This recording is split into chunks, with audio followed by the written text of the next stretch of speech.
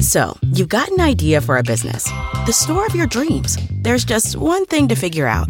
Everything. That's why Shopify's all-in-one commerce platform makes it easy to sell online, in person, and everywhere else. Sell on social media, source products with an app to get that first sale feeling. It's the only solution that gives you everything you need to sell everywhere you want. So when you're ready to bring your idea to life, power it up with Shopify. Sign up for a $1 per month trial period at shopify.com/listen. Hi everyone, it's Gary Neville here. We've got some unbelievably exciting news on the Overlap. After our live show in Manchester last year, we decided to take the Overlap on tour. On stage with me will be Roy Keane, Jamie Carragher, Josh Denzel and Kelly Cates. Tickets are available now. Make sure you come down and watch us, but remember, only if you like. Let's get it on.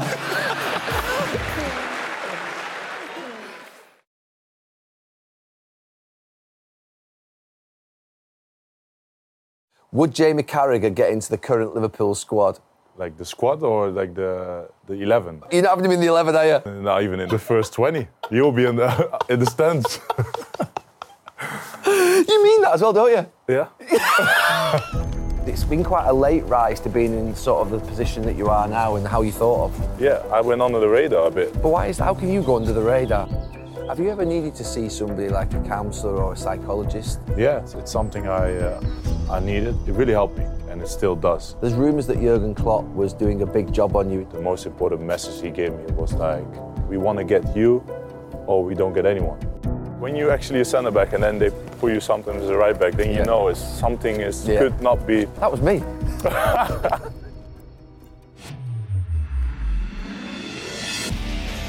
On the latest episode of The Overlap, I travelled to meet a player who many regard as the best centre-back in the world. Virgil van Dijk has won every major trophy in English football and was an influential figure in helping Liverpool to win their long-awaited 19th Premier League title. We talk about his early life growing up, how he deals with criticism, and he gives his take on the upcoming World Cup. Virgil, welcome to the Overlap, and our day's been ruined a little bit by the weather because we were going to play paddle, although I wasn't looking forward to it that much. I think you'd have had a pretty big advantage, to be honest with you. But I want to take you back to your early days growing up in Holland, and you had a brother and a sister. Just talk to us about your sort of early childhood memories and how that relates to football and obviously the influences in your life. My brother is 2 years younger than me, so I was always together with him and playing on the streets all the time, and obviously always football orientated. I put him in goal and I was just shooting. Were you a defender back then? Yeah, but I was always like, we played games that was always involving like shooting and getting the ball to the edge of the box and just had to shoot from the D, you know what I mean? So in the middle. So those are the games that we always played, and it was always finishing, always these type of stuff. So I really had a good youth. My mom looked after us, outstandingly, and it's always been very good. What piece of advice would you sort of remember growing up? What would your mum always say to you in terms of sort of like things that mums say? What do you remember? I think always stay true to yourself and always have the respect for your fellow humans. So that's why what I try to give to my kids as well, of course. How did you come to love football? What was the sort of the early first memory of football in your life? Obviously, I think when I was really young, my father took me to football, and obviously I was in the youth teams, and I was only there for a year. And then I went to the academy of Willem II, and then I was at the academy for 10 years, and I really, really enjoyed it. Just being competitive, being able to, winning games, and even losing games would make me stronger, and I felt that as well. And it took time to, get over a loss or get over a bad result, get over a mistake, but it really gave me that buzz to go again and again and again. So just the winning was a big one. I mean, people obviously have this impression over here of a Dutch academy, very technical, fantastic coaches. And obviously you've been over in England and Scotland and Britain for quite a while now. How does a Dutch learning differ from sort of what would be an English one from what you've seen? Well, I think now it changed a little bit, but I remember I was 16 and we had a trip actually with our team, like under 16s, to Newcastle. Right. And we took the boat, we went to Newcastle, and it was an eye-opener for us because that was so direct and fighting and, you know, very aggressive. And we were like, what was going on? And then I think we watched a first team game. So Newcastle played at St. James Park, and I remember we were sitting next to the away end, so all the way up. Yeah.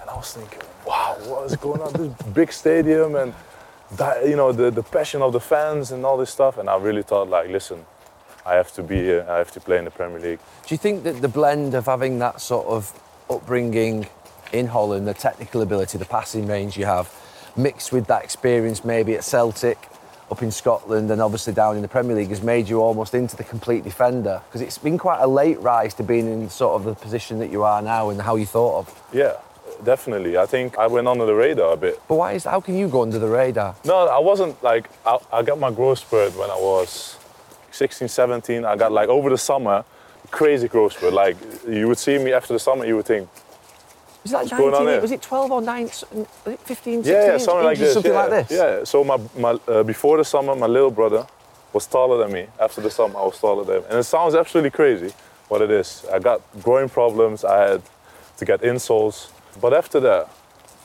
I started to like really like evolve and, you know, become the captain of the under-19s, I remember. Yeah. You know, I made big steps. And before that, I was just a regular boy, and I wasn't, you know, great, you know, but I was there. And after that, I made those steps. And I think what you said, being able to go from FC Groningen in the end to Celtic was a big one, because I played for one of the biggest clubs in the world that no one really, you know, realized, in my opinion, you know. And I didn't realize as much before I joined, but when I joined, you know, it was unbelievable. Like playing Champions League first season, Barcelona, AC Milan, played against Ajax. The year after I played the Europa League, I won 2 league trophies, I won the cup trophy. So all these things, the experience, made me ready for the Premier League. And it was just the right sort of path that I took, and it definitely helped me and shaped me who I am today as well, because as you know as well, the experience is such a big thing, especially for defenders, for, you know, centre halves, and I feel like it only makes you better.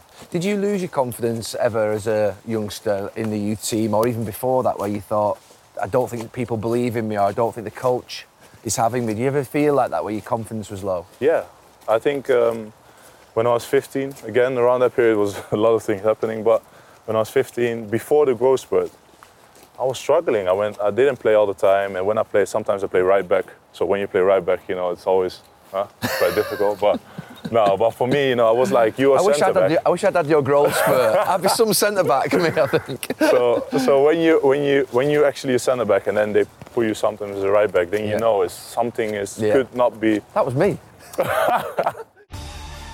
Would Jamie Carragher get into the current Liverpool squad? Not even the first 20. You mean that as well, don't you? Yeah. It was around this time in my career where I started to think about the end. That was early, though.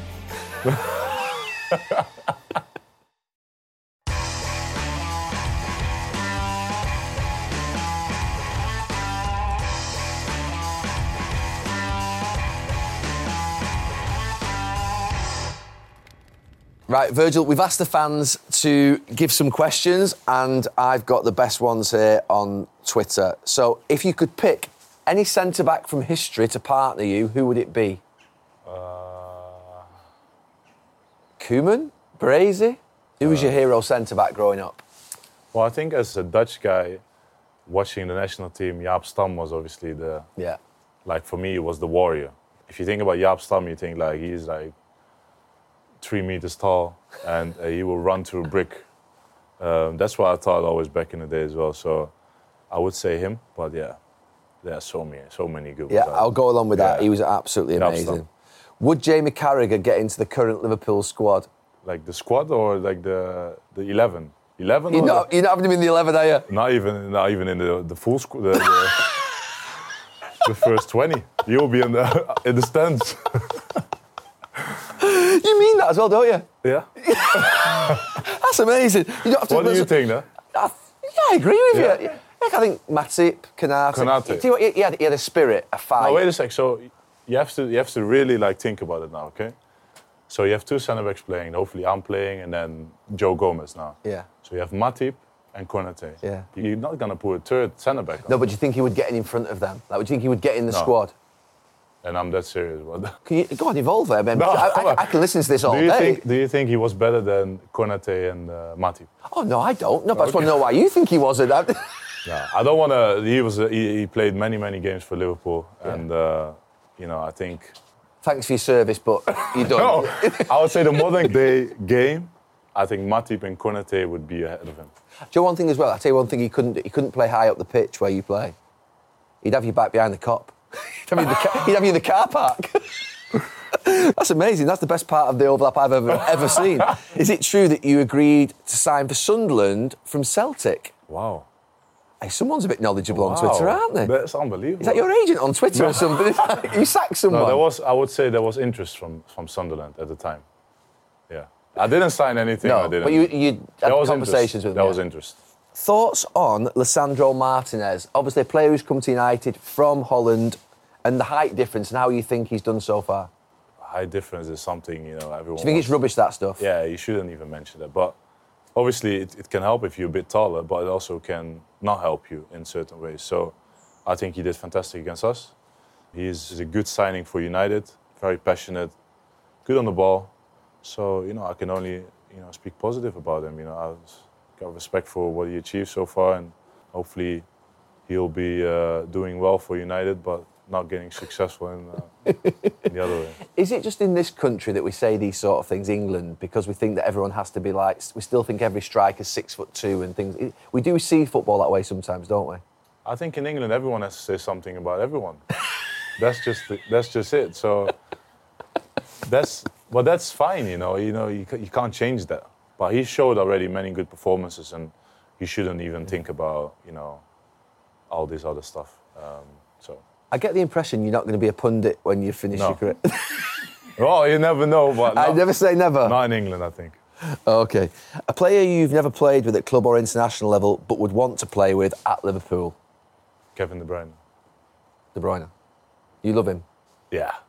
I think he's unbelievable. I think if we would have played at Liverpool, we would have gone even further than we already are. I think he's outstanding. Good on the ball, pressing, scoring. Got everything as a modern-day midfielder and footballer in general. I think he's an outstanding player. If you could relive any game every night in your dreams, what game would it be? Oh, it's from Red Men TV. It's from your mob. And why is it beating United 5-0 at Old Trafford? To be fair, I would say first Barcelona game. Barcelona. Yeah. So the turnaround. When Gini scored twice, and in the end got us, winning the Champions League, and the United game, it was quite enjoyable. Yeah, to be fair, I'm not gonna lie. We always have difficult games there, but that evening was quite comfortable, and it's a good night. Who's the hardest striker you've ever faced in your career? Who's given you a tough time where you've thought, I didn't expect that today? Everyone got a player. Yeah, that they think, how was he? Who was yours? Louis Saha. Okay. Oh my God, when he used to play for Fulham. He always scored again. Scored, beat me up, held it, I couldn't get around him. It was so funny enough, like Giroud. Giroud? I feel like I got him, but in some way, he always managed to score. Yeah. Whether it is with Arsenal, Chelsea, France. And I'm like, I said it to him as well, I think when we won the league actually, when we won 5-2. So we were 3-0 up or something. And he scored like a scrappy goal. Did he get across you at the near post? I can't remember exactly. No, I think it was against the crossbar, fell down, and then he's there. Scrappy goal. And I said to him, you scored again. So I would say that he is the guy that scores against me. Yeah. And just the annoying person, but there are so many fantastic strikers I played against. Messi, Aguero. Haaland is a difficult one because he has everything. You're going to go for Giroud? I'm going for Giroud. He's your bogey man. Bogey man, that's the right. He's a bogey man. He's a bogey man. Yeah. Annoying. Just thinking about your age now and where you're at, and you're going to go on for a long time, I can tell. But it was around this time in my career where I started to think about the end and making sure there wasn't that cliff edge to fall off. That's early though. I actually got an injury around this time, so I think it was then that I started thinking about sort of business, coaching, media. Are you thinking about what you want to do already after your career? And have you got any idea what you'd like to? Are you planning post-career yet? Not really, no.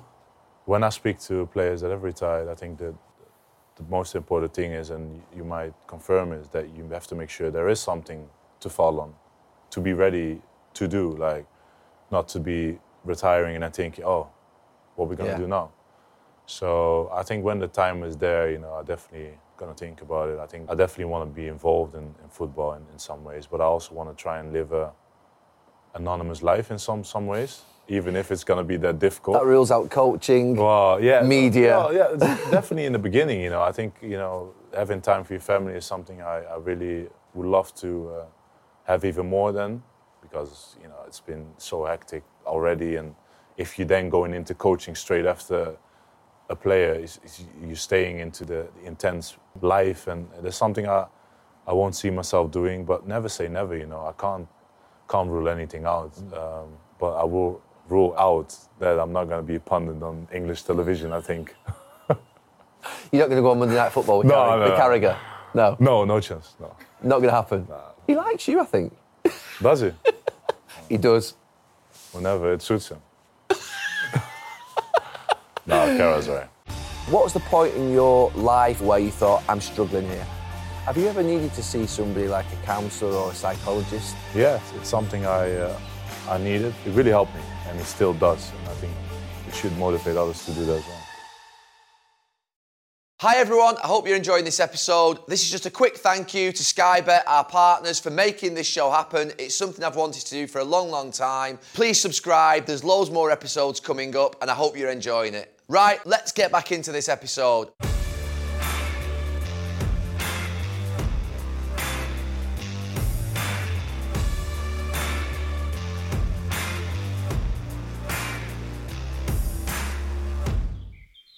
Virgil, we have this section on the overlap called Failure is a Bruise, Not a Tattoo, which means that something that was a low in your life but isn't permanent. It comes from when I was at Valencia, which wasn't a particularly... You're laughing as well.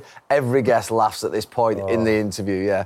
You must have seen my demise. The good times. Anyway, so that was my Failure is a Bruise, Not a Tattoo. What was the point in your life, career, that was your low where you thought, I'm struggling here? What about the ACL, the cruciate ligament injury that you got? Yeah, like you know as well as a football player, if you know that you have done something with your knee, that's the worst, you know, you can get as a football player. So I think when that moment happened and I'm in the minivan towards the clinic to get a scan immediately, you're just praying, you're just hoping that... Did you know you'd done it straight away? Did you feel... I went down, and I always feel like when I'm down, I have to get up. I have to feel like... I get knocks all the time, but I feel like if I'm standing up, I feel like, all right, I'm fine. So I stood up and walked, and I felt the instability immediately. And I thought, all right. But when I'm walking around the pitch, so you had to go all the way to the corner in the stadium, I'm just thinking, like, what can this be? You know, is this it? I'm like thinking really in myself. And then as we in the corner, I couldn't walk anymore, so I was limping. Then we did all these tests in the dressing room, and there was a bit of a feeling that it was only going to be the MCL, so the inside. So I had a bit of a hope that it could be positive, it could be okay. You know, MCL done, like 3 months, you'd be fine. Yeah. The Euros are coming in the summer. So I went for the scan. I went home. I was home alone, actually, that time. Here's a cool fact. A crocodile can't stick out its tongue. Another cool fact, you can get short-term health insurance for a month or just under a year in some states. United Healthcare short-term insurance plans are designed for people who are between jobs, coming off their parents' plan, or turning a side hustle into a full-time gig. Underwritten by Golden Rule Insurance Company, they offer flexible, budget-friendly coverage with access to a nationwide network of doctors and hospitals. Get more cool facts about United Healthcare short-term plans at uh1.com. My wife and the kids were back home in Holland, and they flew back in the next morning just to be with me. But I got a call from my physio, and he said it's bad news. So, and then obviously the world collapsed. It was very, very tough to deal with. And like I said, you know, I had to wait a week in order to settle, make sure it settles. Then I went to London and get surgery from Andy Williams. He was fantastic for me and my family, and then the rehab starts. And what I said, the first 3 weeks was horrible, pain, can't sleep. And then after that, actually, I went to Dubai and were there for like 8 weeks, and I had one of the best times of my life with my family there, and having precious time with my family that I didn't have for years. Yeah. And it was lockdown here as well, by the way. So it was there. It was all open, and it was just having a normal life and celebrating Christmas there, celebrating New Year there. So I seen again then the positive side of being together there and working, each and every day, twice a day, hard in order to be back as quickly as possible. And but the beginning and the surgery was horrible. Tough. Have you ever needed to see somebody like a counsellor or a psychologist about feeling down or low? Yeah, definitely. And the good thing is at Liverpool we have a psychologist, and I don't feel embarrassed to speak to him or something. I feel like sometimes I need to speak to him, and I certainly do. You see him regularly? Well, now and then. His office is close to our dressing room, so sometimes I'll just walk in and chat about just normal stuff. But especially in the first, the first 2-3 weeks where I was very tough, I spoke with him. He came to the house and we had chats, and all confidential. But it's something I needed. I'm a very emotional guy, and obviously nobody really sees that. But not a lot of people really think about well-being and think about mental health as much as it should be. But only when it's too late. And I think it's very good that people are opening up to, at least, in my case, to a psychologist. And it really helped me, and it still does. And I think it should motivate others to do that as well. Do you have coping mechanisms that if you do have a bad moment that enable you to get over it? Like as in something that you say to yourself, or an action or a habit or something that you do? No, I try to learn from each moment that doesn't go right. I try to make sure it doesn't happen anymore. And that's how I see it. So, for example, just as a small example, against Brighton, there was a cross and I tried to hit it, I mishit it, they score. And I know for a fact that next game I will do something different, or next moment when the cross comes in, I'll make sure that I'm doing different. And that's how I see it with everything that happens wrong, or try to make sure that it doesn't happen anymore. And that's the only way to get better at it, I think. I used to find, it happened to me a lot, where when you make a mistake in a game, do you not think that's the hardest thing to get over in the game itself? Yeah. You get experience with it, but it's hard when you make a mistake because it carries on in your mind a little bit. Yeah, I think I'm better in that. Like you said, like experience helps a lot in this case, but it's never easy, to turn it around, and especially nowadays with everyone is focusing on on the smallest details, on whether it is on social media or talks after games. It's something that it's sort of in the back of your mind, and that you try to make it right, and sometimes when you do too much, it goes the other way, of course. But it's also part of life, part of football.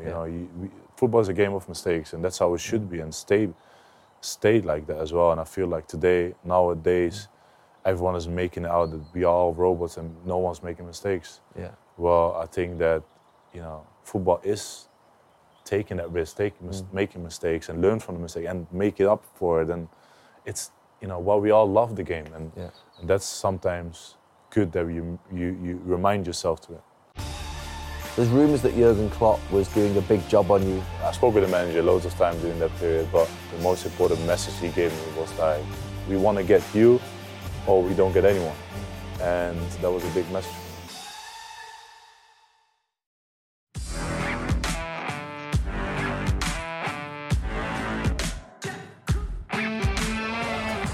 Virgil, let's talk about Liverpool. And I remember the first time I did an interview about your move to Liverpool, and it was a night game I was doing, so I think it was at Southampton actually, or somewhere, and they just paid £75 million for you. I was like, I've watched Virgil van Dijk at Southampton, he's good, but that's a lot of money that.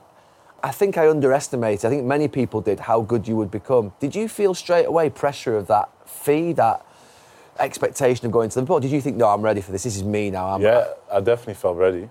But I know how the world works, I know that everyone's going to be speaking about 75 million instead of actually the quality that I have. And I remember you actually speaking about it and having because everyone's giving their reaction at the time. And when we announced it, we had Sky Sports on at that evening. So, and we knew that there's going to be so many opinions coming and stuff. But for me, it was just to keep my head down, get started, and just be as good as you can. And that's the only influence I had. And also helped that the manager, I spoke with the manager loads of time during that period. But the most important message he gave me was like, just play your game. And, the price tag is the price tag. You didn't decide that you cost 75 million.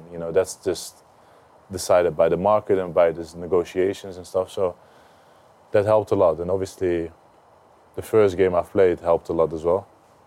Winning, scoring the winner, then going away with the boys on a trip to Dubai to get to know everyone, not on a football level, but just personally. So that all helped. And after that, obviously, I just started to hit the ground running and just carry on. There was rumours at the time that Manchester City were in for you and other clubs were in for you as well. Why did you choose Liverpool at that time? Obviously, they were a top 4 team. There's rumours that Jurgen Klopp was doing a big job on you in terms of contacting you and he was sending you videos. Is that true? Or go on, you can tell us now. I know you want to hear all this stuff, of course. But no, I think the reason I chosen for Liverpool is that I really, wanted to play for a club that really lives and breathes football and also the project. I think in the end, when I spoke to Jurgen Klopp, the message was also that what he wants from me and what he wants from me for the future was something that only made me even more hungry to come here. Did he tell you that we're going to win the league, we're going to win the Champions League, that's what we want to do and you're going to be part of that? Was he explaining that to you at the very beginning when you first met? Well, I think everyone from the outside world always felt a bit like, there's a couple pieces missing towards the success that Liverpool could have again. And it's never guaranteed, like everyone knows. But he saw that I was definitely a piece to the puzzle, and as was the others that we got in the summer, for example, Alisson, and Fabinho, and the importance he put in me and told me that I was going to be was definitely a big boost. And it was a bit like we want to get you, or we don't get anyone. And that was a big message for me. What were your first impressions of Jurgen Klopp? Obviously, you've got a great relationship with him now, but what were your first impressions of the type of manager that he was going to be and, initial thoughts on him? Yeah, obviously what you see is on TV. You see, when I play with Southampton there, for example, you see him standing, looking at your warm-up. It's all these small things. Why does he do that? I always notice that. He comes out and just watches the other team's warm-up and he watches his own team's warm-up. Yeah. Is it to intimidate the opposition a little bit? I think it would do. I think for a fact you're gonna having a good warm up there. You got to make sure every pass you make, you try to, not that you sort of give him the feeling that he might go in and say like, listen, he had a bad warm up. You have to get on him. But I remember when I played my last game for Southampton and we lost 3-0 at Anfield. He was also looking, and it definitely, triggered me a little bit. Yeah. So he watches the opposition, like and you noticed that, did you, when you were playing for Southampton? Yeah, definitely. I think everyone noticed that. So, but yeah, it's a very warm person, very passionate. I only have positive words about him. It's not because he's the boss, but I really enjoyed working with him, and I've been very, very blessed that I've got a lot of good managers in my career so far, and some managers I learned a lot from, and he's definitely one of them. I want to talk about your full-backs. Firstly, the one that you play with on your side, Andy Robertson. Just tell us a little bit about your relationship and how you pair together on that side. Yeah, Robo is a fantastic player, full of energy, passionate. It's been a pleasure to play with him. Is he a big voice in the dressing room as well? He is one of the leaders in my opinion. He has that in him. Obviously, he's the captain of Scotland. I played against him when I was at Celtic, of course, playing against Dundee United. And funny enough, I was saying to our scouts that we should try and get him at Celtic. But in the end, obviously, he went to Hull and, things happened. But just in general, playing with him, it's been incredible. I'm hard to him, but he's hard to me. We have that good relationship that we want to, get the maximum out of each other. And, outside the pitch, what I said to you before, I think he's one of the funniest guys in the team and always in for a laugh, and that's something you need in the team and character. And then at right back, you've got Trent. Can you believe in this country, in England, that Trent Alexander-Arnold, I mean, you can't believe it, that he doesn't actually get into the England team, squad sometimes? Are you like, how can that be? Yeah, I was surprised last time that I saw him in the stands. To be fair, like England are very lucky with very good right backs. So you've done probably some things good when you were playing, that everyone wants to be like you. But someone once said that he didn't want to be like me. I think obviously Reece James also is outstanding. Kyle Walker, but I definitely think Trent should be at least in the squad. And in the end of the day, obviously they play 5 in the back. That's a bit of a different role than for him. But with his quality, if you give him the confidence that everyone needs. Yeah. It can be so valuable for England. Over the last 4 years, people have regarded you as being the best centre-back. How has that development come so late? It's unusual to get a player who, is 27, 28, and then all of a sudden becomes the best centre-back in the world. Ordinarily, you'd see that coming at the age of 21, 22, and it'd grow.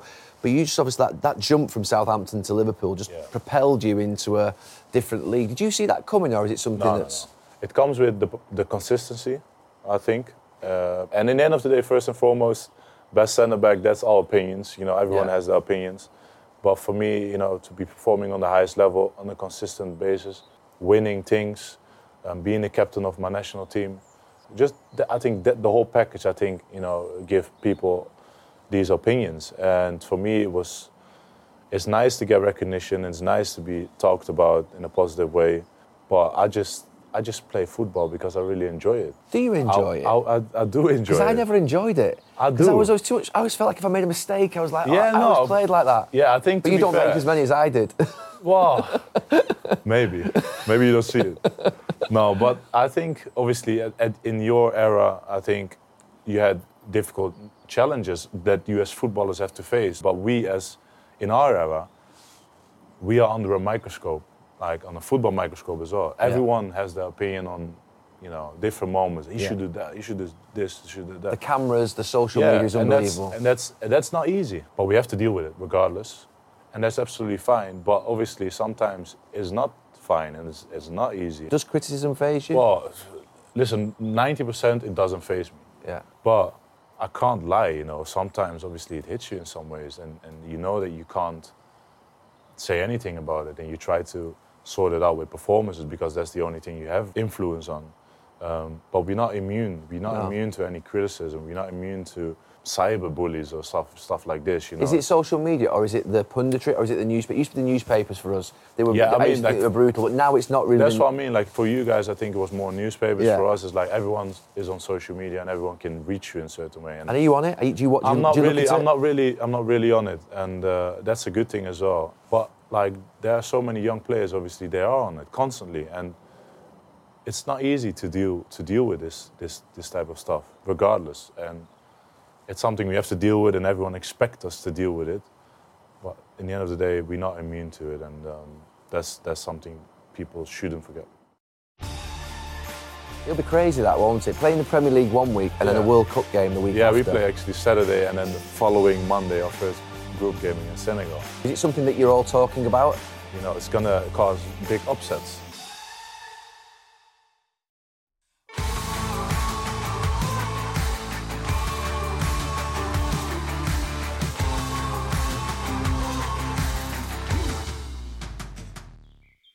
On the World Cup, it's unique. The World Cup's never been in the middle of a season. Is it something that you think that's playing on quite a few players' minds about making sure they don't get injured, or making sure they've got this is a strange season, it's split into two? Is it something that you're all talking about? It's going to cause big upsets because you have to make sure you have the right base set before you go to the World Cup. And then the World Cup, anything can happen with so many players going there. But apart from that, like everyone is going into games fully focused on, in our case, in Liverpool. And obviously, like, I thought about it as well, like, maybe the last game, like Southampton, where we played there, maybe some players from both sides will think, next week we have to report in Qatar.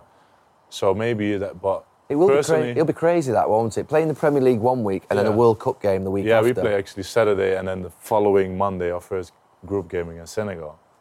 But yeah, it's it's something we have no control on, but everyone is looking forward to it, and it is been said, and it is sort of announced, and it's already done, so just focus on what's ahead of you, stay fit, get in the best moment, and perform on the highest level. Have Holland got a great chance? I feel we have a great group of players, a very good manager, a good balance of experience, but also talent, and players that are going to be in their best years. And we are very difficult to break down. So obviously tournament is a tournament, anything can happen. But I think we are having a good feeling, but that's based on obviously the last 15 games we had together and going into the Nations League final now. And we have to stick together, stay together, and do it all together. And I think that's the message, and everyone understands it as well. What do you think of this England team? Obviously, they've done very well in the last couple of tournaments. When you watch them, people say they need to be more attacking. Do you think that when you watch them, or? I think England has so much quality, unbelievable players, in my opinion, like Foden, Rashford, Bellingham. Even Joe Gomez should go, in my opinion. Do you think he could make a late run? Because England have got problems at centre-back. I think he should. And obviously I tried to help him play good as well. Yeah. So to help him... He was brilliant against City. He was outstanding. And the good thing with him is he can also play very good in that back five, what England wants to play, in the middle, on the right, even on the left. But I think in general, I think England has fantastic players. And I think the problem with England over the last couple of years is, and obviously the last tournament they did very well, apart from winning the tournament, but is the team and the togetherness, I think, and all together on the same page. I think have been things happening over the years, and within the squad or within some certain players, and then it doesn't really benefit the squad. But it's incredible how much quality you guys have. But you saw that obviously with the golden generation you guys have. That it was the silver generation. Even then it was possible that you didn't win the tournament. So in the end of the day, it's going to be excited to be out there. Definitely something to look forward to, and we'll see what it brings. Virgil, thank you so much. Amazing to have you on the Overlap. Thank you. Thank you. Hi everyone, it's Gary Neville here. We've got some unbelievably exciting news on the Overlap. After our live show in Manchester last year, we've decided to take the Overlap on tour. On stage with me will be Roy Keane, Jamie Carragher, Josh Denzel and Kelly Cates. Tickets are available now. Make sure you come down and watch us, but remember, only if you like. Let's get it on.